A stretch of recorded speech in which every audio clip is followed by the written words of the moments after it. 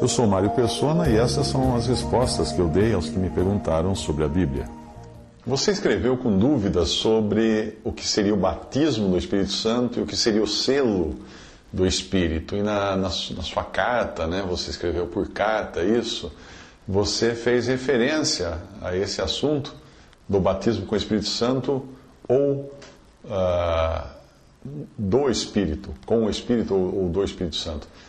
Na última carta que eu tinha mandado para você, eu também incluí um texto que eu tinha traduzido de um livreto escrito por Qual, o Espírito Santo, era o título desse livreto, esse era um irmão canadense que congregava ao nome do Senhor, e ali estava bem explicado o assunto. Eu creio que aquele artigo, bem como tudo que os irmãos que estiveram aí visitando você, compartilharam com você, já dão a orientação necessária para você, então, buscar os versículos que foram citados e pedir ao Senhor luz a respeito desse assunto.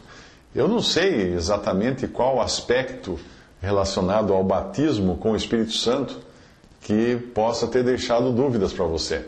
É importante que quando nós analisamos esse assunto, nós devemos nos desfazer de todos os preconceitos adquiridos pela influência pentecostal que hoje invade o cristianismo a passos largos e semeia uma fé baseada mais no que as pessoas veem e naquilo que elas experimentam do que naquilo que é a palavra de Deus.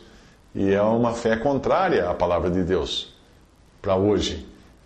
Você encontra alguns fundamentos em Atos, capítulo 20, versículo 29, Romanos 8, 24, também versículo 25, e Hebreus 11, versículo 1. Talvez se você ler novamente o texto escrito por aquele irmão, Qual, será possível identificar quais os pontos que tenham gerado dúvidas em você. Para mim, colocando de uma forma bastante simples, embora generalizada, não é? O batismo com o Espírito Santo já aconteceu uma vez, no dia de Pentecostes. O Senhor havia dito aos seus discípulos em Atos 1:5, vós sereis batizados com o Espírito Santo não muito depois desses dias. E aconteceu esse batismo que o Senhor prometeu, no dia de Pentecostes, conforme o relato de Atos capítulo 2, quando todos os santos foram batizados por um Espírito em um só corpo. Como depois o apóstolo Paulo menciona em 1 Coríntios 12, 13. Isso nos mostra que ninguém pode ser parte do corpo de Cristo, a menos que seja feita a habitação do Espírito Santo, sendo então acrescentado a esse um só corpo, que foi formado lá atrás por ocasião do batismo do Espírito Santo, que só aconteceu uma vez, no dia de Pentecostes. Não existe nada mais claro sobre esse assunto do que o versículo em 1 Coríntios 12, versículo 13. Quando é que nós fomos batizados em um Espírito? Tem que olhar lá para trás em Atos capítulo 2. Isso é diferente de nós sermos selados com o Espírito Santo, que é o ensino de Efésios capítulo 1, versículo 13. E isso acontece depois que ouvistes a palavra da verdade, o evangelho da vossa salvação, e tendo nele também crido, fostes selados, etc, etc.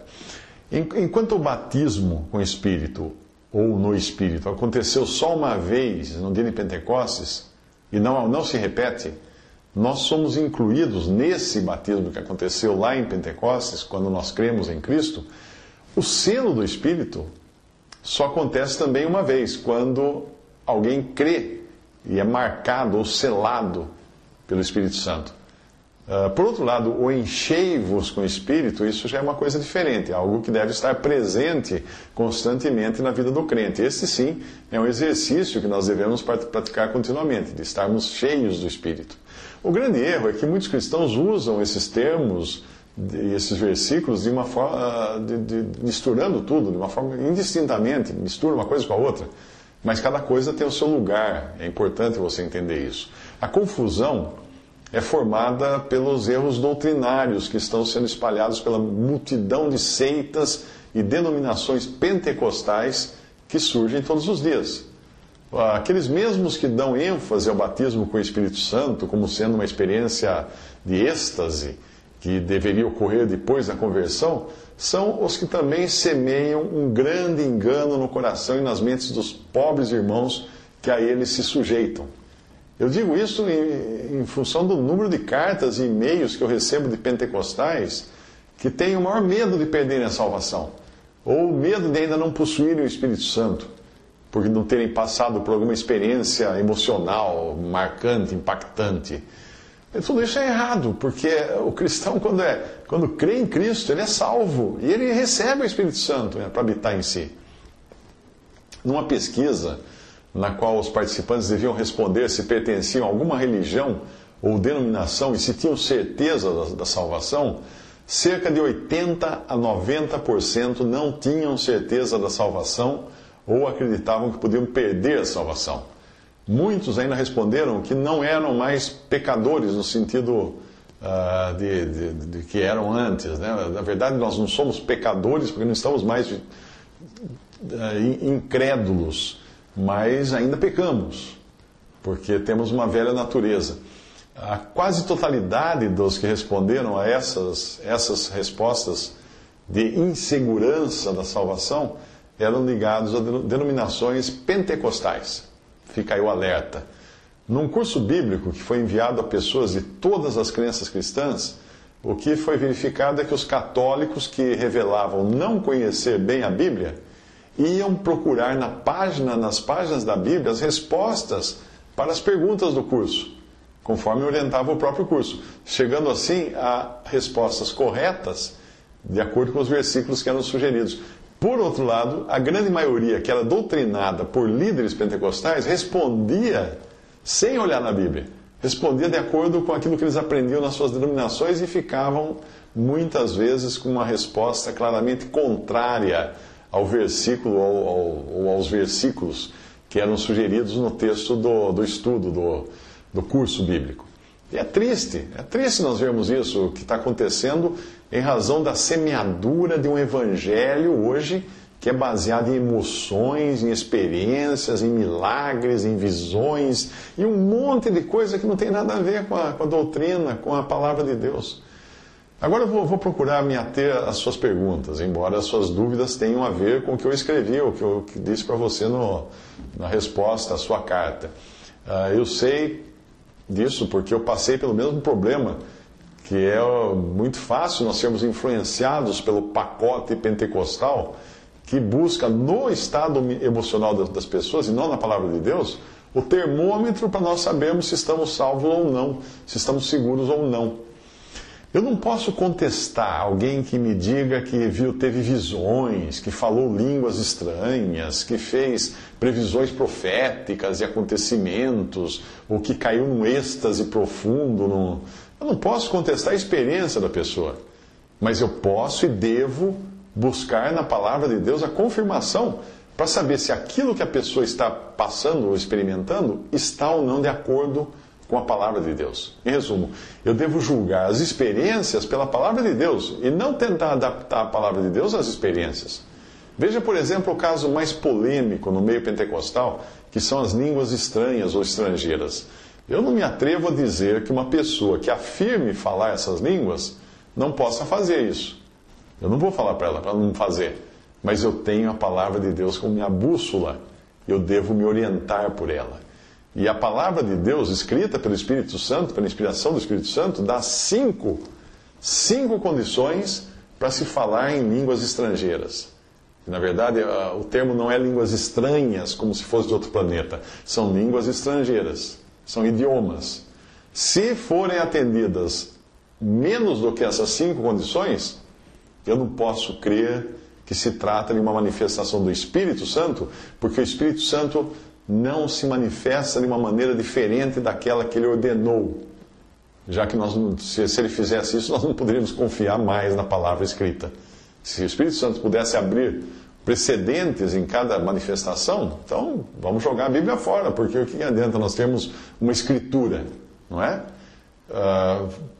Se você conseguir verificar se essas 5 condições estão sendo atendidas para se falar numa língua estrangeira, use esse teste. Primeiro, a reunião onde são manifestas as línguas é de portas abertas para todos, ou será que ela é reservada apenas aos crentes ou membros da denominação?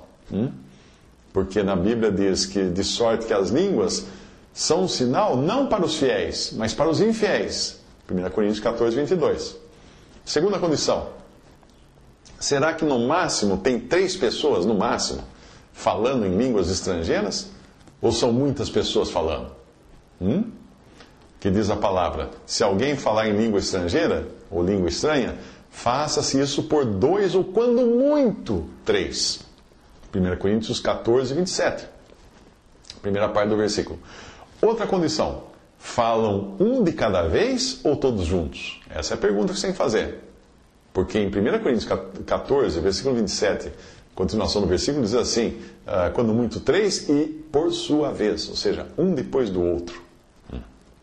Não se fala junto. Outra condição. Existe interpretação simultânea de todos os que falam? Porque a Bíblia fala. E haja intérprete. Mas se não houver intérprete, seja calado na igreja. 1 Coríntios 14, 27. Outra pergunta que você deve fazer: as mulheres também falam na igreja? O que diz 1 Coríntios 14, 34? As mulheres estejam caladas nas igrejas, porque lhes não é permitido falar. Portanto, 5 condições aí, que se não cumprir essas 5 condições, você pode ter certeza que não é do Espírito Santo. É da carne, é da emoção, é de qualquer coisa, mas não é do Espírito Santo. E você pode acrescentar ainda mais uma condição. A pergunta é a seguinte: existem judeus presentes? Por quê? Pois Deus não enviou sinais para convencer gentios, mas sim judeus. Veja 1 Coríntios, capítulo 1, 22, diz assim: os judeus pedem sinal e os gregos buscam sabedoria. Eu, particularmente, nunca encontrei um grupo de cristãos que cumprisse todas essas condições na hora de manifestar aquilo que eles chamam de falar em línguas. Nunca encontrei. Como eu dizia, nós não devemos partir da experiência para então buscar apoio na palavra de Deus, porque nós fazendo assim nós vamos chegar à conclusão disso que aflige você, ou seja, você está se dizendo miserável, e porque você está se sentindo miserável, você acha que tem alguma coisa errada com a sua salvação. Não tem errado com a sua salvação. O problema está na sua comunhão com Deus. Isso acontece quando nós deixamos de olhar para Cristo e para a palavra de Deus e passamos a nos ocupar com nossos sentimentos, nossas sensações, o que nós sentimos, experiências. Aliás, não é exatamente isso que a maior parte dos cristãos faz hoje em dia, buscar por experiências? Recentemente eu escutei uma pregação feita por um pastor pentecostal, acho que foi no rádio. Ele falava da vida em Cristo. Ele disse que se você for a Cristo, você se sentirá bem. Os seus problemas acabarão, as suas enfermidades serão curadas e a sua vida melhorará, etc, etc, etc. Em nenhum momento ele disse que nós somos pecadores e que Cristo derramou seu sangue sobre a cruz para nos salvar. O que ele estava fazendo nada mais era do que oferecer ao homem natural e carnal um paliativo para os seus muitos males. O mesmo sermão poderia ter sido pregado numa sessão espírita, ou numa reunião da Seixonoye, ou de outra seita semelhante. É o evangelho sem sangue. É o evangelho que diz para você ir à igreja. É o evangelho que diz para você fazer sacrifícios. É o evangelho que diz para... É o evangelho falso. É o evangelho falso. Ele dizia que se você vai a Cristo, os seus problemas terminarão. Tá. E os apóstolos do Senhor, o que aconteceu com eles então? Eles nunca se converteram a Cristo. Porque todos eles foram mortos, com mortes violentas, espada, decapitados, enforcados, pregados de cabeça para baixo numa cruz. Só João que morreu velho, de velhice. É uma grande bobagem o que prega assim nessas igrejas pentecostais, que você ir a Cristo, seus problemas acabarão. Imagina, nós estamos no terreno inimigo, os problemas até aumentam quando você se converte a Cristo. E os realmente convertidos sabem disso.